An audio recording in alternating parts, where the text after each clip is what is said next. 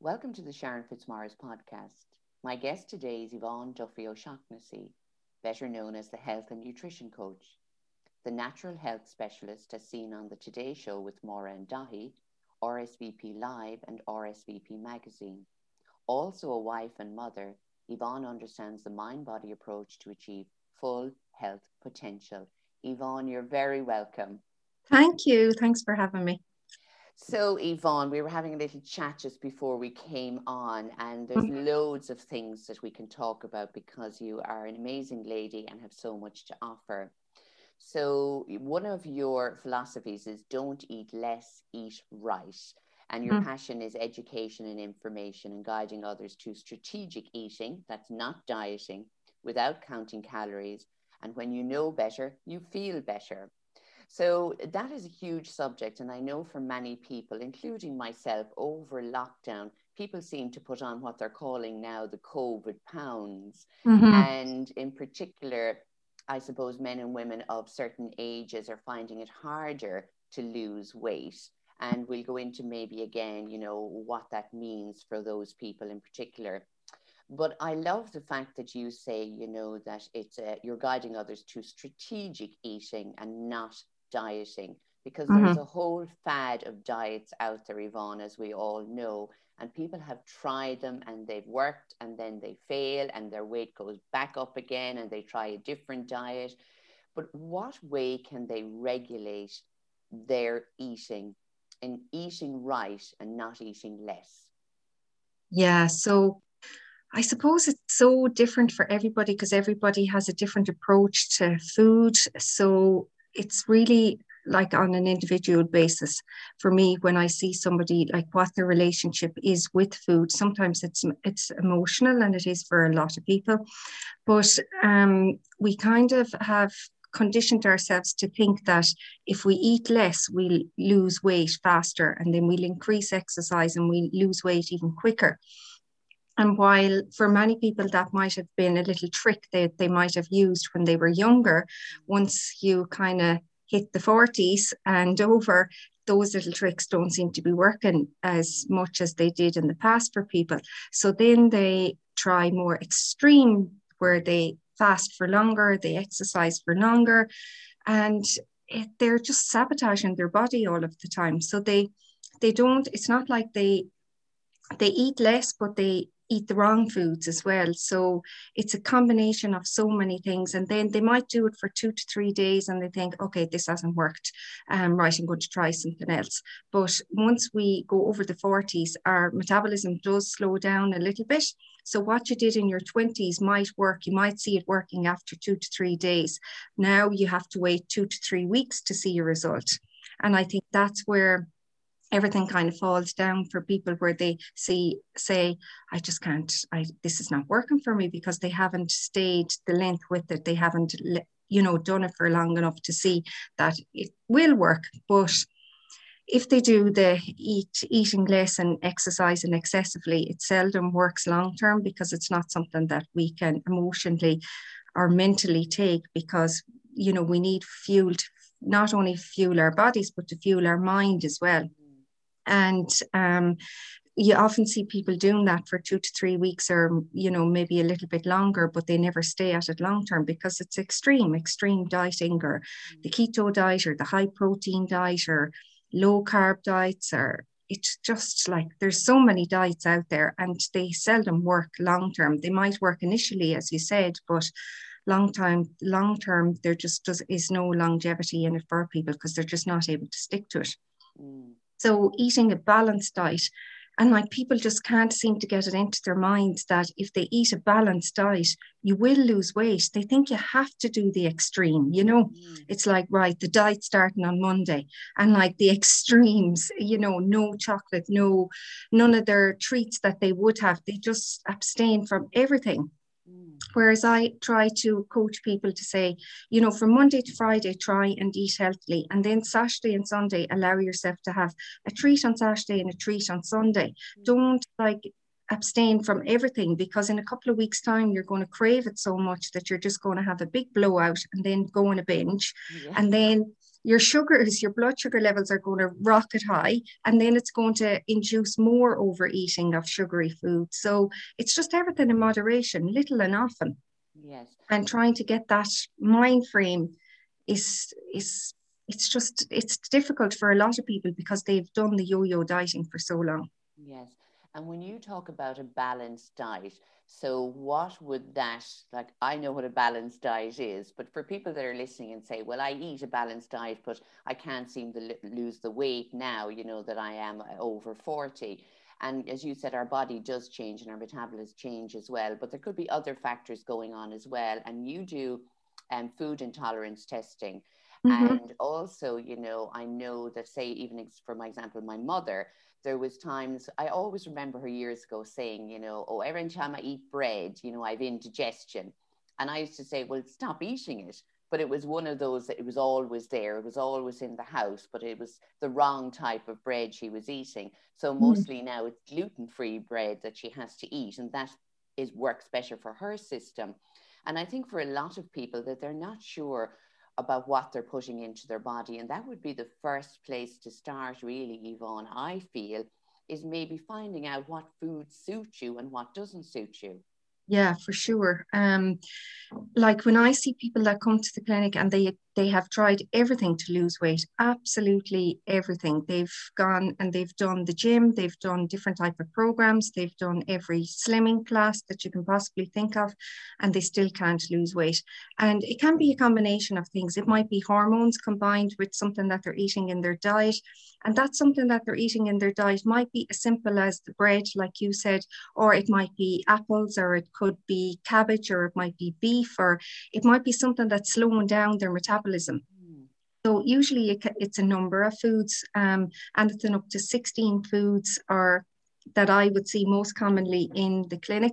And once we remove those foods from the body and from the diet, it gives the body that amazing opportunity to rebalance itself. So the metabolism gets the opportunity to rebalance and to boost itself, and then people start to see the weight loss. Now, it's not a diet in any way, it's a food swap. So we're taking out the food that the body is not able to digest well, and we're swapping it with foods that the body is able to break down, utilize, extract all the nutrients from, and get the most out of. And then that has a great benefit to the metabolism because it's not slowing it down, it's actually boosting it up. So in turn, the bonus is that they lose weight. Very So good. And Yvonne, just going back to something there, you mentioned that it could be cabbage or, you know, apples. And people would think, but sure, they're good foods. That's fruit and veg. But I know even from a friend of mine, and she did a food intolerance test years ago, and one of the things she couldn't eat was carrots. And I was amazed because, again, we were brought up with carrots, parsnips, cabbage, all of those things. And I was shocked, but her metabolism couldn't break down carrots. So it was one, and people are surprised by that because they think if they're eating loads of vegetables or, you know, protein or in meats and all of those things that they're doing okay. They mightn't be eating chocolate or biscuits. So what's wrong? But as you said, it may not just suit their body type.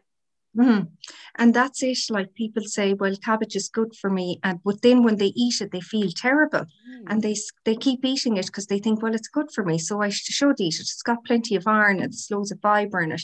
But if you're not able to digest it and break it down, it sends a message. The digestive system sends a message to the immune system and vice versa.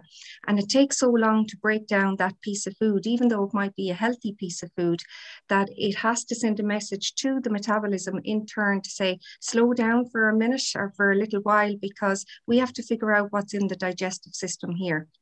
We have to try to get it through the body without it damaging the stomach or the intestines in some way.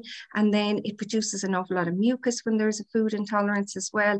So the metabolism is kind of slowed down because the digestive system is also slowed down. So the process of extracting the energy from the food is not as quick as it was if the body recognized the food and was able to break it down. So it has to slow down the metabolism because it just won't have the energy to give it, because the food is not going to be broken down as quickly as if it was a food that the body could digest properly. Does that make sense? Absolutely, it does, yes. And I think that's for all of us, we have to get that into our head. you know, and that's something Yeah. that should be repeated over and over again to people, you know. So because a lot of people feel, I suppose, that they believe they're eating the right foods and they're eating healthy enough, but it's still not helping them, and they may have the indigestion, or they may Mhm. not be losing weight, but maybe it's not the right foods. Now, the food intolerance testing is very easy. Can you explain to people what that is and how they can go about it? The easiest way at the moment is to do it online because the clinic is full until the middle of July now. So they can order a kit, a testing kit online, and it's just a little pinprick from the top of their finger. They put a few drops of blood into a test tube and they send that test tube back to us. And then we test it and we email the results on with it. And with So that, they, it'll be a list of foods that yeah, they, so yep. it'll be categorized into sections from level 1 up to 5. So anything that comes back level 3, 4, and 5 on the test kit, then they have to avoid those foods, and they'll all be categorized and listed.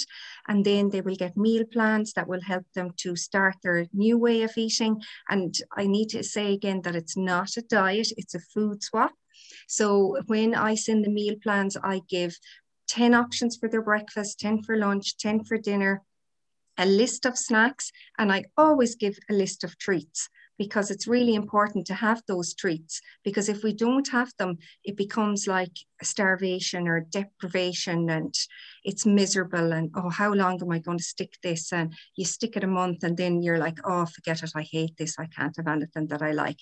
So when we get the treats in there, at least you know, okay, Saturday and Sunday are my treat days, I'm looking forward to it, Yeah. and you're going to enjoy it. Whereas sometimes people are just eating biscuits mindlessly, just eating them because, you know, they're in the staff room, or because it's 11 o'clock, or because it's after their dinner, or whatever the case might be. They mightn't even want it. They just do it because it's a habit. Yeah. So it's trying to make you mindful as well about, like, do you need to have that biscuit right now? Do you need to eat that bar of chocolate? Are you just doing it because it's a habit, or are you actually craving it? Yeah. And if you're craving it, why are you craving it? Maybe your blood sugar levels are imbalanced. Maybe you're not sleeping right. Maybe you're low in magnesium. All of these things contribute to sugar cravings. So it's important that we get to the bottom of those things as well.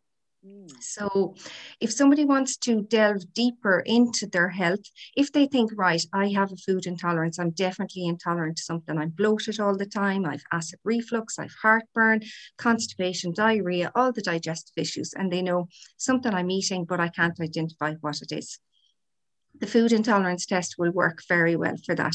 If there's additional things that they want to address, like hormonal issues, lack of energy, skin rashes, anything like that, that they can't get to the bottom of with the food intolerance test, then the iridology is the add-on. And that's where we can delve deeper into the body to see or ascertain what it is that's going on in the body that we need to correct. Do we need to address the liver, the kidneys? Is there a vitamin or a mineral that's getting used up quite quickly in the body and we need to replace it, or we need more of it in the diet, or whatever the case might be? So you can do them separately or you can do them together, and they're both online.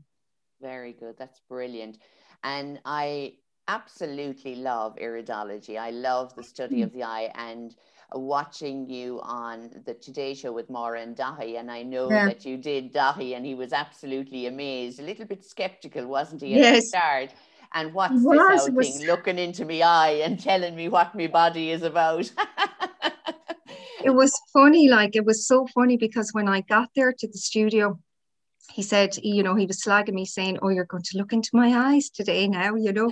And I said, yeah, I am. I said, I'm so excited. And then he was really skeptical about it, you know. And I looked into his eyes and I said, God, have you an issue with your shoulder, your right shoulder? And he said, oh, for ip's sake, I can't believe it. He said, you're some kind of witch or something.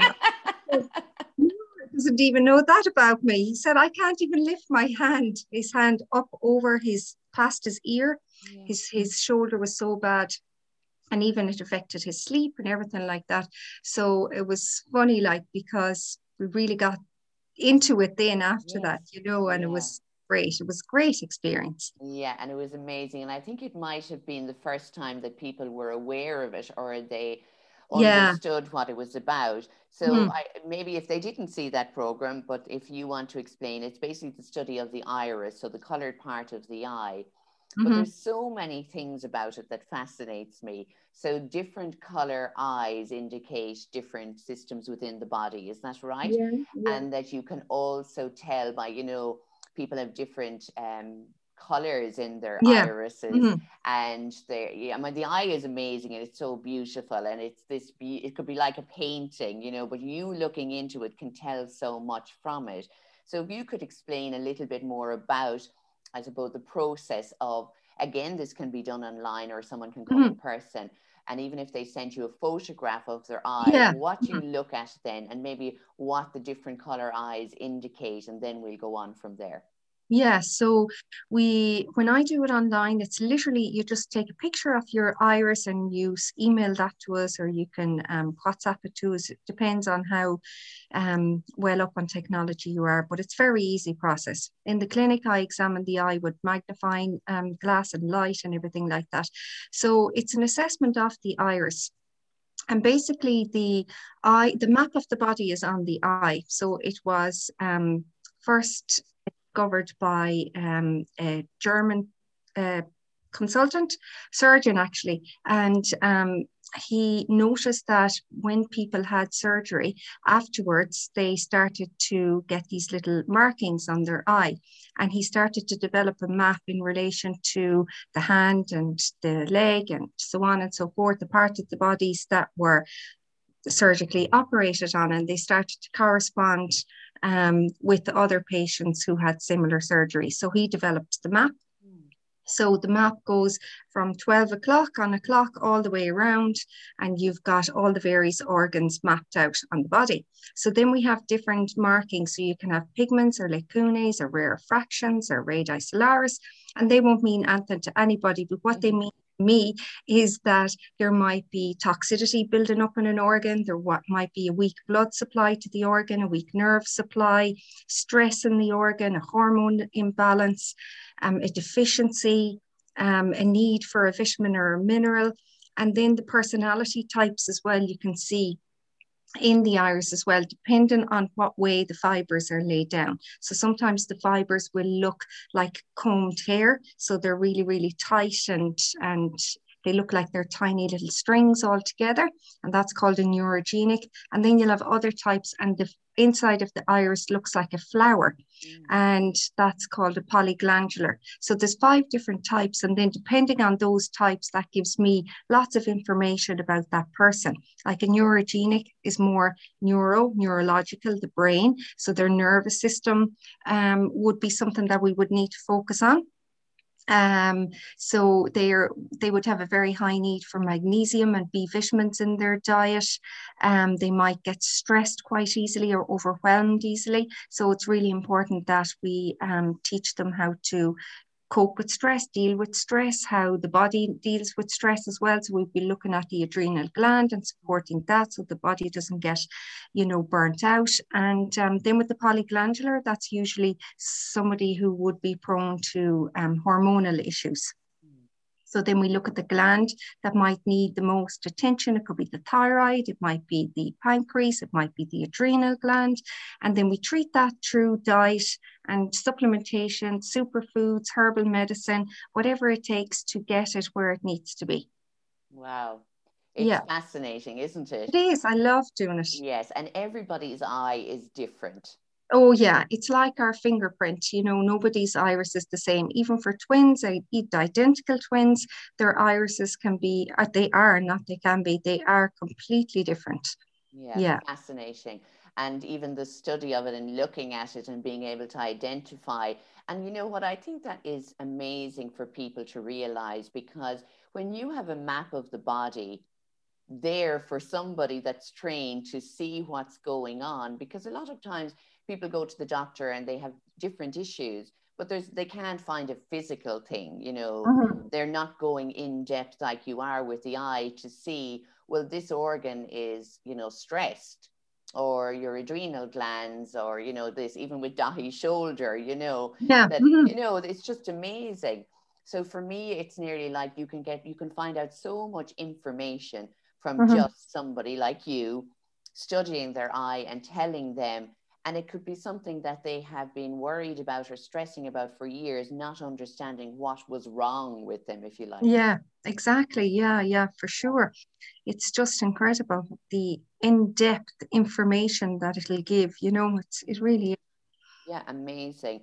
And you talked about also their hormonal imbalance, so again, we'll come back maybe to, and again, it doesn't happen to just women in their over 40s. I know many people have gone through the menopause in their 20s and 30s. But again, we'll say for the average woman, it is probably in their 40s. Mhm. And I had a few questions from people when they knew I was going to be speaking with you, because it's a huge issue and it's out in the media more and more. People are speaking about it.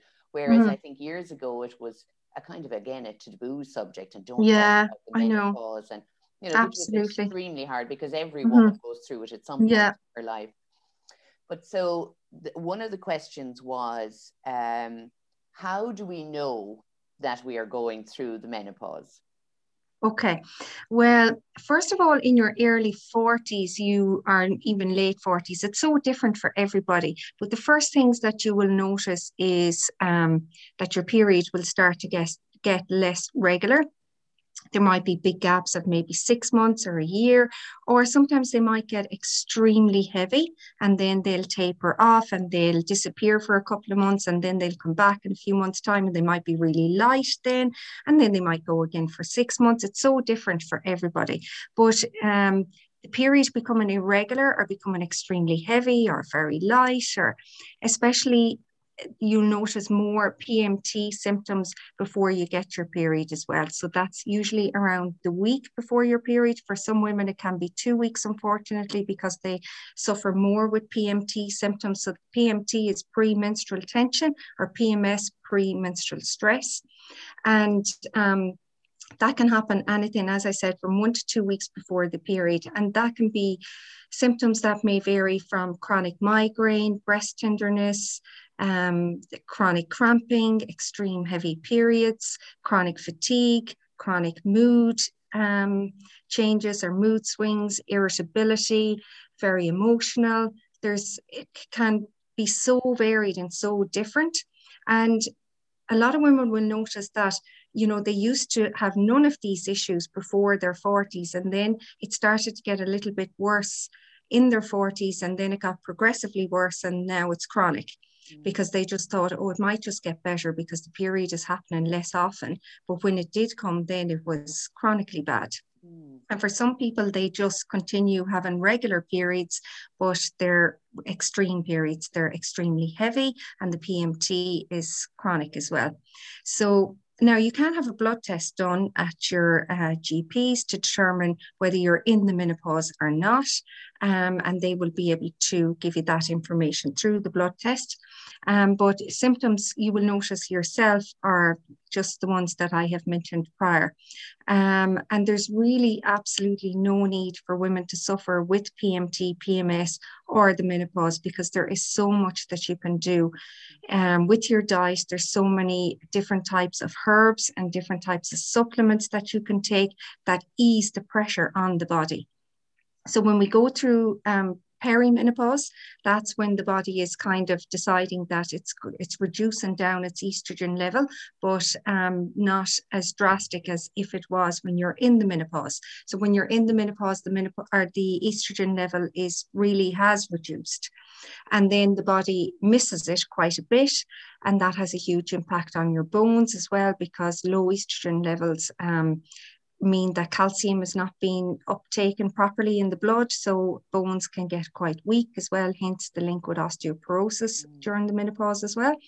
But for women going through the menopause, the main symptoms that they would have are hot flushes, night sweats, and the night sweats can be absolutely chronically bad. Like, I have some clients who would literally have to get up twice a night and change because they're drowned in sweat. Even their hair is wet. They would have to take out the hair dryer and dry their hair just to be able to get back to sleep. Maybe even change the bed sheets, or they might have to put towels in underneath them before they go to bed, because they know that they're going to wake up in a sweat. And they have done amazingly well by changing their diet and by taking certain supplements and herbs and things like that. The number one supplement that every woman, I think, should be taking is magnesium. Mm-hmm. Because we need it for so many reasons. And all of this week, you will see on my Instagram and Facebook, I've been talking about magnesium, especially for women, because it's just so, so important. It helps us to metabolize estrogen, so it helps us to cleanse our liver. And if we cleanse our liver well, that has a huge impact on our hormones, because we metabolize estrogen twice in our liver and once in our bowel. So if the liver is working really well, then our hormones will have less of an impact on us. So the magnesium is really good at doing that metabolization, which is really important. It also helps us to relax. It helps us to release GABA, and GABA is a neurotransmitter. So the neurotransmitters that we have are serotonin, we'll be familiar with that one, which is our happy hormone, GABA, acetylcholine, dopamine, and they all help us to feel more relaxed. But magnesium and GABA are the two that go together. So GABA helps us feel more calm. It's especially good for anybody who can't sleep through the menopause. So the recommended daily amount is 400 milligrams for women, and that would need to be taken before bed. And you can stay on it long term, as long as you're not on any medication, might I add. I'm thinking about somebody now who's not on any medication. So if you are on any medication whatsoever, it doesn't matter what type of medication it is, you might think, oh, it wouldn't interfere with that, but you have to check. It's really, really important. Just ask your pharmacist before you buy it in your pharmacy, is this okay with my medication? It's really important to ask that question. So magnesium, 400 milligrams for women, 500 milligrams for men, and you would take it before bed. That helps to release that neurotransmitter, which is called GABA, and that helps us to relax and that helps us to sleep. And then another amazing herb is Agnus castus. I've talked about that a lot on my blog and on my social media pages, but it's not for everybody. So you can't take it if you have the coil, the bar, the patch, the ring, anything like that, because it does interfere with the absorption of it. But for somebody who doesn't have those, then it's really, really beneficial to balancing hormones. But again, don't just take it and not seek advice. Always get advice to make sure that it's suitable for you. It's not always suitable if there's a history of breast cancers and things like that. So just, don't rush off to the health food shop and buy it. Ask for advice first. For somebody who might be on the coil or the pill or the patch or the bar or things like that, then we need to look at balancing the body through food and through supplements, because a lot of the time we can't give herbs because they interfere with the absorption of the hormones from all of those contraceptives. So we need to leave those alone because they're doing the job that those women want them to do. So we don't want to interfere with that. So we want to add in the supplements instead, and the supplements will not interfere with those. I'm smiling to Yvonne. We don't want to interfere with the contraceptives. There'll be many people coming back on, Yvonne told me to take that, now I'm expecting. Yeah, so just that's why it's so important. On my consultation form, I have a little section that says, are you on any medication? If so, please list them. They never list the pill. They never list the coil, they the don't bar, see it patch, as a medication. Yeah, and it's huge medication. Yeah. So it's really important that we pay attention to that medication, because if we override it, then we might have a situation that we, might not have expected. Yeah. Absolutely. And can I ask really you, important, Yvonne, about say somebody is on the Mirena coil, for instance, and they're still they're not experiencing a cycle, a period every month, but they're experiencing menopausal symptoms like the sweats and insomnia and all of that. Is there any need for them to have the Mirena coil? I just think it's pointless at that stage. And I try and encourage women to come off it. I'm just not a fan. And I'm not here now to bash contraceptives. I really want to state that as well. But a lot of the time, like, contraceptives were put on this planet to prevent us getting pregnant. But now, unfortunately, I see them being used for, oh, you've heavy periods. Okay, we'll put you on the pill, we'll put you on the coil, we'll put you on the bar, the patch, the ring, whatever it takes to just stop these heavy periods. And I understand why GPs do that, because that's their toolkit. They don't have anything else. And I get why they do that. But it just frustrates the bejesus out of me because I am correcting that all of the time in the clinic. And it's unfortunate for women because I just see it just being like a cover up all of the time. They never try to figure out, why is there heavy periods? Why is there chronic pain? Why is there chronic irritability and low moods and depression? It's just like, okay, you have chronic periods and chronic pain, right? We'll put you on the pill, we'll put you on the coil. And it's just, I see young girls as young as 15, 16, 17 coming in and they're on the pill because they've heavy periods. Like, oh my God, it just breaks my heart. Yeah.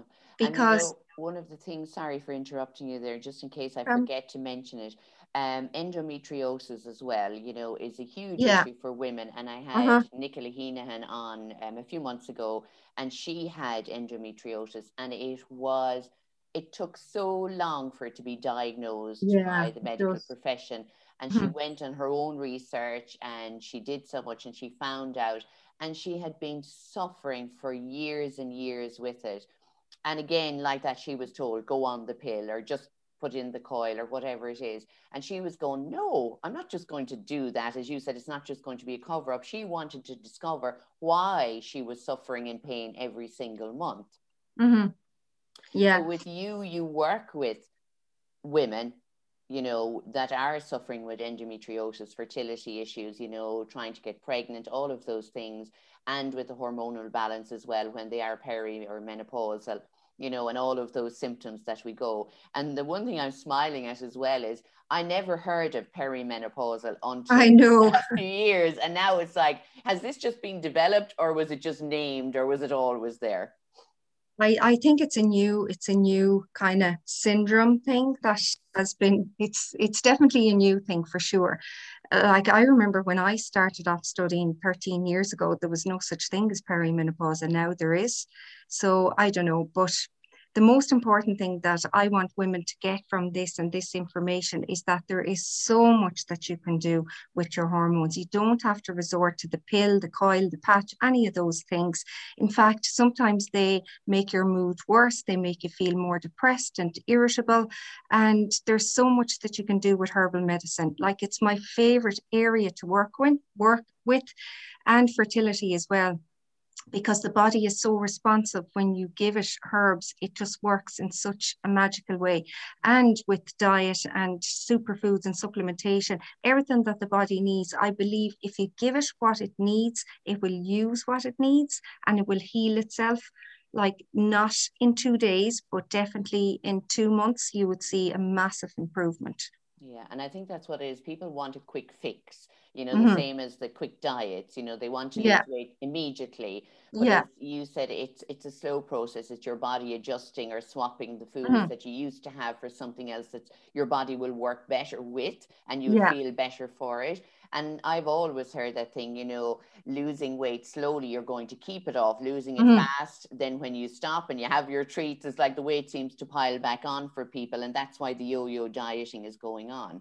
Yeah, the most important thing that I just want to say for anybody who's listening to this with hormonal issues is that if you're on the pill, the bar, the patch, the coil, any of those contraceptives, and you think, "Oh, yeah, I really do want to come off these, but I'm petrified that the periods are going to come back with a vengeance. I'm going to be covered in acne. I'm going to feel terrible. I won't be able to leave the house because I'll have such heavy periods," or whatever the case might be, before you went on that contraceptive, because that does um, make women give them an awful fear about coming off these, because they just feel, oh my God, I can't go back to that. Like, I'm just too afraid. I might feel like I have a low mood and I've no energy and I might be a bit irritable, but I put up with that over doing X, Y, and Z coming off the pill.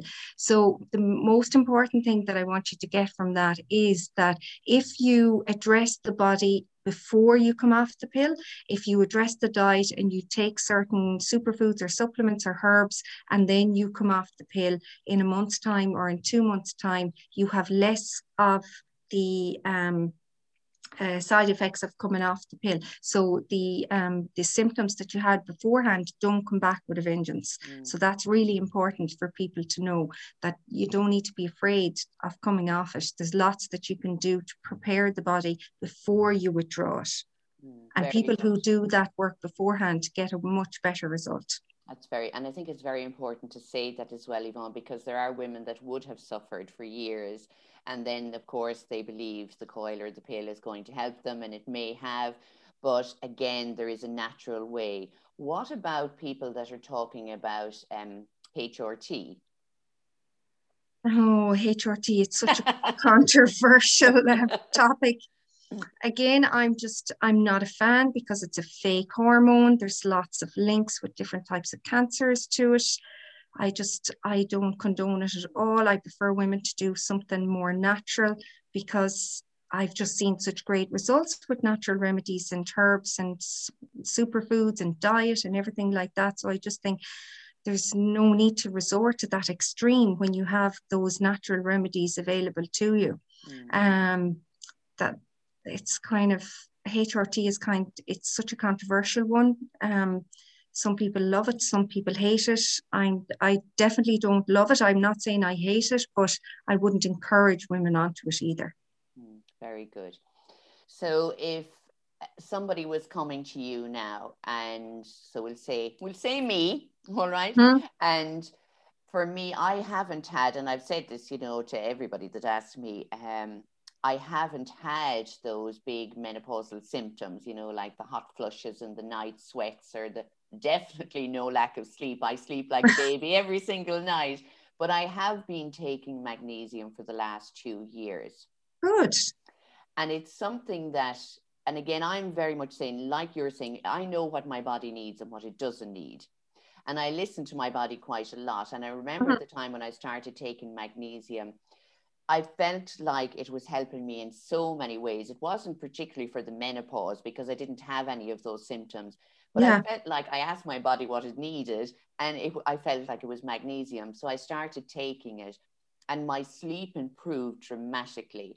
And I didn't have those big symptoms that a lot of people had. Now, I am one of those women that has big, huge gaps in between their cycles. So there's months and months and months, and I think, oh, they're gone. And then it'll come back, and it'll come back for half a day. And then it might come again for months. And then it might be an hour, 1 month, and then it's gone again. So I'm kind of, some days I go, will you make up your mind? Are you here or not? But I'm not giving out about it. But I understand what you're talking about, because I did also have where I had the really, really heavy cycles. They were just atrocious. That was probably the hardest time for me, because it was constant heavy bleeding and that constant feeling of, oh my God, I'm going to be like this for the rest of my life. And I suppose part of me that was afraid. But then when I calmed down, I said, okay, this is not going to continue forever. But I didn't have all those big symptoms, and I kind of listened to my body. Whereas I've known friends, that are around the same age as me, and they're struggling, and they have the flushes, very bad hot flushes, and out of nowhere, they're not doing anything in particular, and the hot flush comes at the worst time. I think that's a very hard thing for women in particular, Yvonne, as well, isn't it? Oh yeah, geez, they find it so embarrassing as well, like they're in the middle of the supermarket having a conversation with somebody, and next thing they just go red from the top of their toes to the top of their head, and like they just want to start taking off like layers, and they're so uncomfortable then that they just want to walk away from the person that they're talking to, and it's totally understandable. Yes. But there is so much that you can do, like that herb that I mentioned, that Agnus castus. You can get that on my website, but I wouldn't just buy it. Like, make sure you have a conversation. Black cohosh is another one. Red clover. Any of these, sage is really good. Any of those herbs, they're really good at helping to balance that estrogen, progesterone imbalance that's happening in the body at that time. Good. And what about vitamins then, in particular for women that are going through those menopausal symptoms, or, you know, what vitamins would you say would be the best? Because we have the ones that are on the shelf and we all see them, but some of them really are useless. Some of them don't have any Yeah, some of them don't have any affiliation with the hormones. So it's really important that you know which ones do. The magnesium that we spoke about earlier, that's 100% really, really important. Vitamin D is really important. And I think a lot of people are taking that now because of the links with COVID, and it helps the recovery if anybody did get COVID and everything. But vitamin D actually works as a hormone in the body, not as a vitamin. So it's really good during the menopause. It's really good in general for hormone balancing, because it actually helps estrogen and progesterone to balance themselves. And then the other vitamin that's really important in hormone balancing is vitamin B complex, a complex of B vitamin. So like we have zinc and copper and iron and manganese and potassium and all of these other ones, but and we have vitamin C, of course, as well. But vitamin D would, our vitamin B complex would be the big one for me.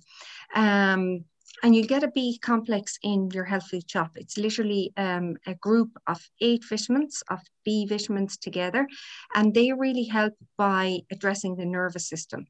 So when we get stressed, the unfortunate thing is that when we go through a period of stress, so a lot of women will notice at the beginning of the month, if they're really stressed, at the end of that month, they'll have a horrendous period because they were so stressed at the beginning of the month. And the reason being is that we actually use progesterone to make our stress hormones, which is unfortunate. So progesterone is what we release on day 15, we'll say, of a typical 30-day cycle. So halfway through our period, we ovulate, and then after ovulation, progesterone is supposed to kick in, and that's supposed to take over for estrogen. So when it does, progesterone is our cool, calm, and collective hormone. It keeps us together. It keeps us really focused. It keeps us really calm, and we're able to sleep great when we have enough progesterone and everything like that. Unfortunately, if we've had a really stressful 2 weeks before we ovulate, then by the time we get to ovulation and we're supposed to start releasing progesterone, there may be very little progesterone there because we've used it all up in the first 2 weeks of the period, or of the cycle rather, because we were so stressed and we needed to make adrenaline and cortisol, which are our stress, well, cortisol is our stress hormone. So if we do use up progesterone, then that means our cool, calm, and collective hormone is now gone. So from ovulation until we get our period, which is, we'll say, on day 30, we can start to notice that we're more irritable, more frustrated, brain fog. We're actually more cold as well. Even though everybody else might be nice and warm, we're freezing all the time. We have a low mood, we have lack of interest in things, and then comes the pain, the migraine, the breast tenderness. You also might have mid-cycle bleeding as well when progesterone levels are low. And unfortunately, that is used because we were stressed. So how does this link in with B vitamins? Well, B vitamins actually help us to cope with stress a little bit better. So they feed our nervous system, and they're a great tonic for our adrenal gland as well, because they help us to prevent stress levels from overriding, we'll say, the nervous system and really affecting the nervous system and your adrenal gland also. So B vitamins help us cope with stress, but they also help, like B5 is really important for energy. And then B6 is the one that is really, really important for helping us to metabolize estrogen and progesterone and create that balance with the hormones. And then the others are really important to feed the neurons in our brain, and they help us to cope with stress. And when we are better able to cope with stress because we have taken the B vitamins, or we're watching our level of stress or whatever, then we don't produce as much cortisol. So if we don't produce as much cortisol, then we're not going to use up the progesterone. So the progesterone is going to be left there to make us feel cool, calm, and collective at the end of the cycle. So B vitamins are really important, and it should be like a B complex, a high strength B complex. You'll get that in any health food shop, and combine that separately with magnesium, and that's one of the best places to start. Brilliant. When you say a high strength, what would you advise people to start taking? You'll just get, it's a standard high strength B complex. Okay. Viridian is a good brand. Terra Nova, Nature's Plus. There's a lovely product actually called Mega Stress. It's by Nature's Plus. It's difficult enough to get it in some health food shops at the moment because of Brexit. As with everything else, it has been hard enough for some of the health food shops to get it, but it's called, the brand is Nature's Plus, and the name of the product is called Mega Stress. And in that, it's got ashwagandha, which is an adaptogen herb. So ashwagandha is another great herb that you could add in there, but you need to make sure that you're not on any medication. And ashwagandha is an adaptogen herb, as I said, so that helps the body to adapt to periods of worry, stress, and anxiety. So if you do come under stress or under pressure and you take the ashwagandha, it makes sure that the adrenal gland doesn't get frazzled in the stressful period. So it prevents overproduction of the cortisol being released into the bloodstream. So the less cortisol we have, the less stress internally our body will go through. And that's really important, that we keep the stress levels down internally in terms of like the cortisol level and things like that. So ashwagandha is another one that you could add in, but you have to be careful with that one because it can play around with the hormones as well. So just make sure that you get advice. Even just asking your health food shop, tell the people in the health food store what medication you're on. Make sure you mention the contraceptives because they are medication. And they are trained on all of these products, like really highly trained. So just mention to them your medication and they'll be able to advise you. But that is a lovely one, the ashwagandha. It's really popular now as well. Very good. You're just a mine of information, Yvonne. As I said, there's 100 million questions. As every time you mention something, I have another question. But that's why I would say to people, if you know any of the issues that we've speaked about, you know, that they're affecting them, you know, that they can look up your website, you know, book a consultation or book an online iridology session, you know, or even to start taking, you know, like I did 2 years ago, take the magnesium, the vitamin B complex, and your body will tell you, you know, that's what I believe. Your body will tell you whether it's working for you or not, because you will start feeling better. And for me, the sleep was a huge thing, you know, because if you don't sleep, your body is not going to be able to heal and repair and be ready for the next day. So that is amazing. What was I going to ask you there? Oh, yes. Recently, you had a client, Sarah, that was featured in RSVP. And she had a huge, we'll say weight loss, but for me, it was like an overall of her whole self. She had to find out what was going on. Do you want to tell us about her, Yvonne? Yeah, so Sarah firstly has volunteered the information, so it's not like I'm breaching any patient confidentiality. Sarah is a mom, and she came to me initially because she had chronic UTIs, so urinary tract infections. She had been on 4 antibiotics and she was still in chronic pain. So burning when she went to the toilet, and she couldn't even go too far in the car because she would have to wee. And with COVID, there's no toilets open, as everybody knows, so it would be back to the house again. So even if she went to the local playground with her kids, she was literally there 10 minutes and putting them all back in the car again and home because she couldn't hold it. And she'd get home and she would just have to wee the tiniest little bit, and it would be chronic pain, and it would stay like that then for the day. Her energy was terrible, her mood was terrible, and she just thought, oh my God, what am I doing? I can't take another antibiotic, like 4 antibiotics taken, and just thought, these are clearly not working, so what am I going to do? So she thought, it has to be something that I'm eating, it has to be something that I'm doing every day. So then we did the food intolerance test. We took out the foods that she wasn't able to digest. So we did a food swap, not a diet. And then we introduced ways of how we were going to cleanse the body. So we did a cleanse of the bloodstream by taking oregano and things like that, increased the gut bacteria to make sure her immune system was strong, and completely changed her diet. Now, Sarah loved to cook, which and still does, which is such a bonus because she loved all of the recipes and trying new recipes, and she was so dedicated to making herself better. And I suppose because she had gone through such a long period of feeling unwell and being so fed up of being like a prisoner in her own home because she couldn't go anywhere because she just thought, right, I'm going to have to pee, so I can't go there. But and I suppose that did motivate her to work really hard on it. And when she did, the bonus, like we never really talked about weight loss.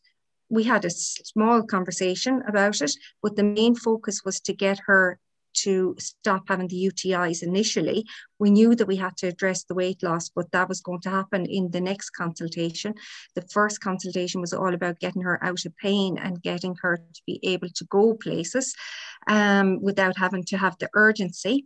And in total, she lost 23 kg. Wow.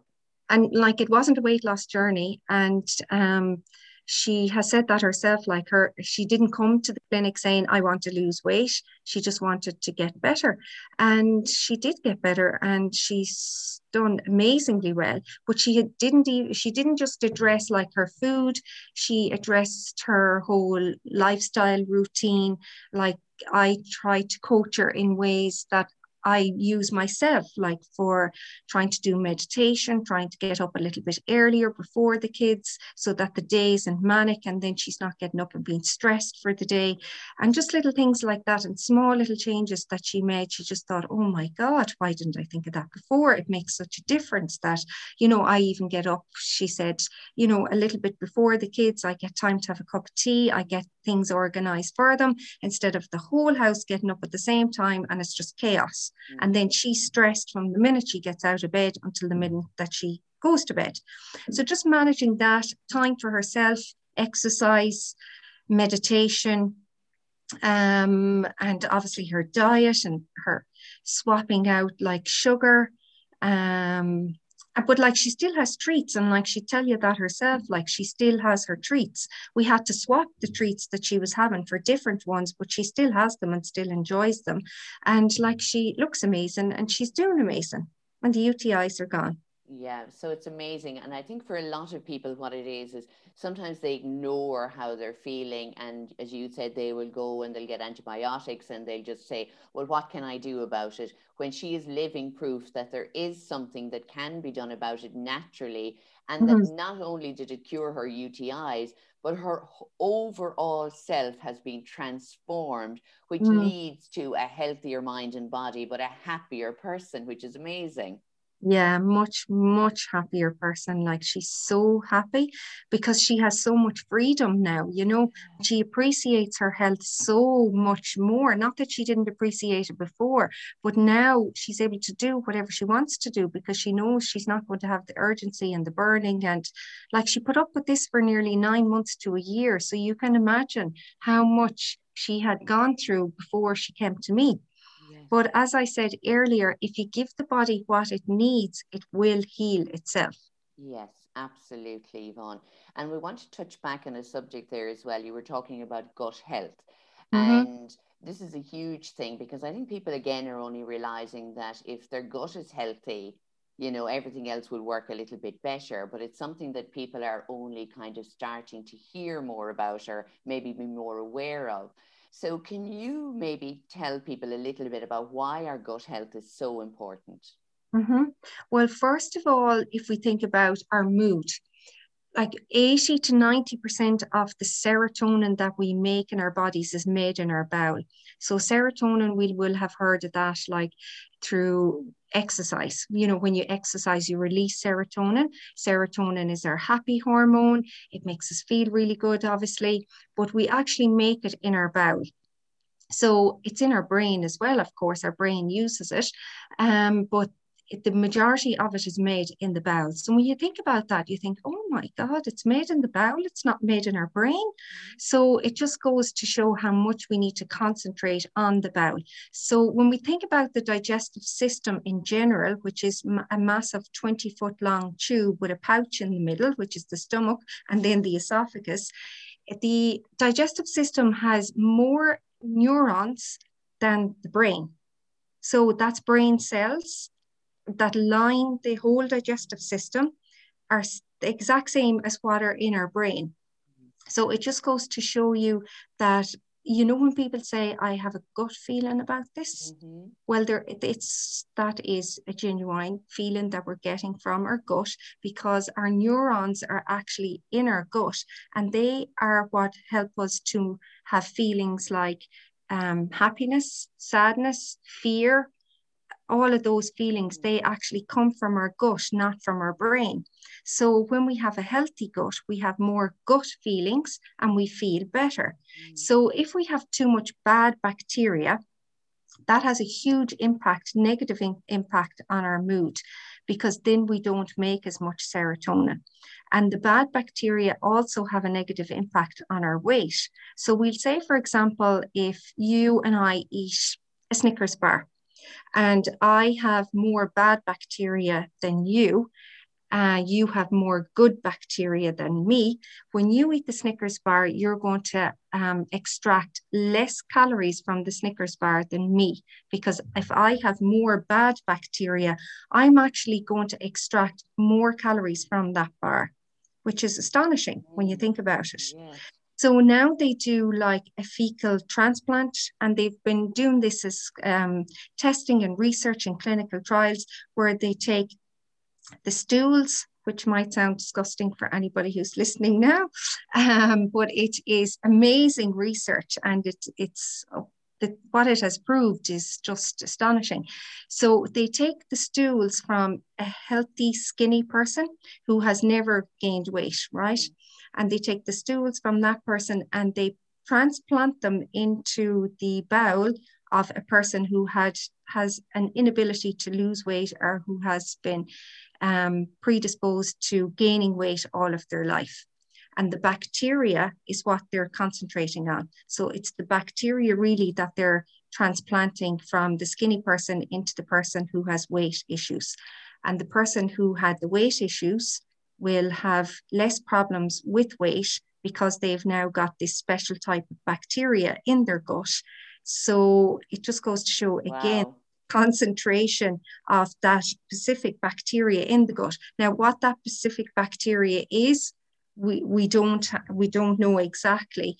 But the most important thing in addressing weight through your gut is having a diversity of gut bacteria. So the more diverse the bacteria in the gut, the better chance there is of being able to lose weight, and the better chance we have of making serotonin. Remember, we make GABA, acetylcholine, dopamine, oxytocin. We make all of those neurotransmitters in our gut as well, and they are what make us feel happy and cool and calm and collective, just like the progesterone. So if we have enough good gut bacteria, then we're going to make more of those neurotransmitters, which are our best friends. So we need to make more of them. So things like probiotics are beneficial, but they are like taking a supplement. Once you stop, they stop. So you need to repopulate the gut with like plants, like vegetables, because we get loads of different types of bacteria from vegetables. So eating a variety of different plants, different vegetables during the week is the best way to try and increase the diversity of your gut bacteria. So, you know, even just like having broccoli, carrots, and parsnip on one day, and then beetroot, cabbage, and Brussels sprouts another day, and then beans and lentils and chickpeas another day. So you're just having like a variety all of the time. And you don't have to do this all in 1 week, but that you might say to yourself, okay, next week I'm going to try 3 new vegetables that I don't usually buy. So we all tend to do the same thing. We go in, we know exactly where the stuff is in the supermarket that we want, and we can fly around in half an hour out the door, and we've the same shopping brought home again. Yeah. So maybe try, try turnips or try cabbage or try celery or try cucumber or try beetroot. An awful lot of people shy away from beetroot thinking, oh God, I hate it. They love it in the jar because it's full of sugar. And then when they eat it like raw or they eat it boiled or baked or whatever, they think, oh God, no, I hate beetroot. But if you roast it and put a little bit of olive oil and some herbs, rosemary or thyme or whatever in with it, it's really, really nice. So just even trying to do that, introduce some new vegetables into the diet every week, not all at once, everything in moderation. And that's what I try to coach my patients, to just do things nice and slowly so that you don't get overwhelmed thinking, oh my God, I have so much to change. My diet's never going to be perfect. I have so much to do with the kids and work and everything, that how can I do my diet as well? But if you make one small little change per week, and that might be just adding in an extra new vegetable, it's not going to be extra stress. It's not going to break the bank. It's not going to take up loads of time. You're just going to prepare this new vegetable. You're going to eat it. And that's another new vegetable you have in your diet now. The following week, you might concentrate on drinking more water, for example, and that's going to benefit the gut as well. So the more diversity of fruits and vegetables that we have, the more potential we have to give the gut more good bacteria. You can also introduce things like kimchi, kombucha, sauerkraut, kefir. I make water kefir myself. You'll see videos on that on my pages. And Lidl actually sell kombucha now, which is a lovely little treat to get. It's really refreshing as well. And even just adding things like that into your diet will give you more good gut bacteria. Very good. And yes, I saw the video for your kefir, and it's very simple to make. And I know in particular, my mother was taking that as well for the last year and a half as well, every morning. Lovely. Yeah, and she really, really believed it helped her. So, and that was what was going to be my last question. Is there something that you could advise about one thing we could change? Because I know myself, when you say to people, you have to change your lifestyle, whether that be what you're eating, your exercise, your sleep routine, all of those things, people kind of just feel overwhelmed. And I'll say, well, it's not, just do one little thing each day, just something different, or add something in. It's not necessarily take something away, but add something in, or as you said, swap something. So I love the fact that you said it doesn't have to be hugely expensive. It can be just adding a different vegetable or a different fruit, in that week. And so when you go, instead of having just your list, put a big star beside your vegetables to remind you not to just, because people do it mindlessly and they just throwing in, just have a big star on your list and go, a new vegetable, and introduce the kids and get the kids, if you have them, to pick something out that they'd like to try, and you're all going to try it together. How about bringing in, because I know a lot of people, they're funny about, and I have a friend and she's very faddy about foods, and new things. What about making it into a soup? Is that still the same if people have a soup with all of these new vegetables? Yeah, absolutely.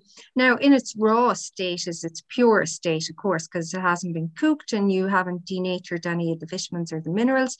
But yeah, if that's the only way that you think that you can get it into your diet, then blend it up in a soup. Or if you're making a pasta sauce, that you might blend in the carrots if you think, okay, I don't like the texture is an awful lot of an issue that I find with children and adults alike. They won't eat a yogurt, for example, because they hate the texture of it, or they won't eat a banana or whatever. So just make do with whatever is going to be suitable for you. It just because somebody else can eat it raw, it doesn't mean that if you eat it in a soup that it's not going to benefit you. Of course it is.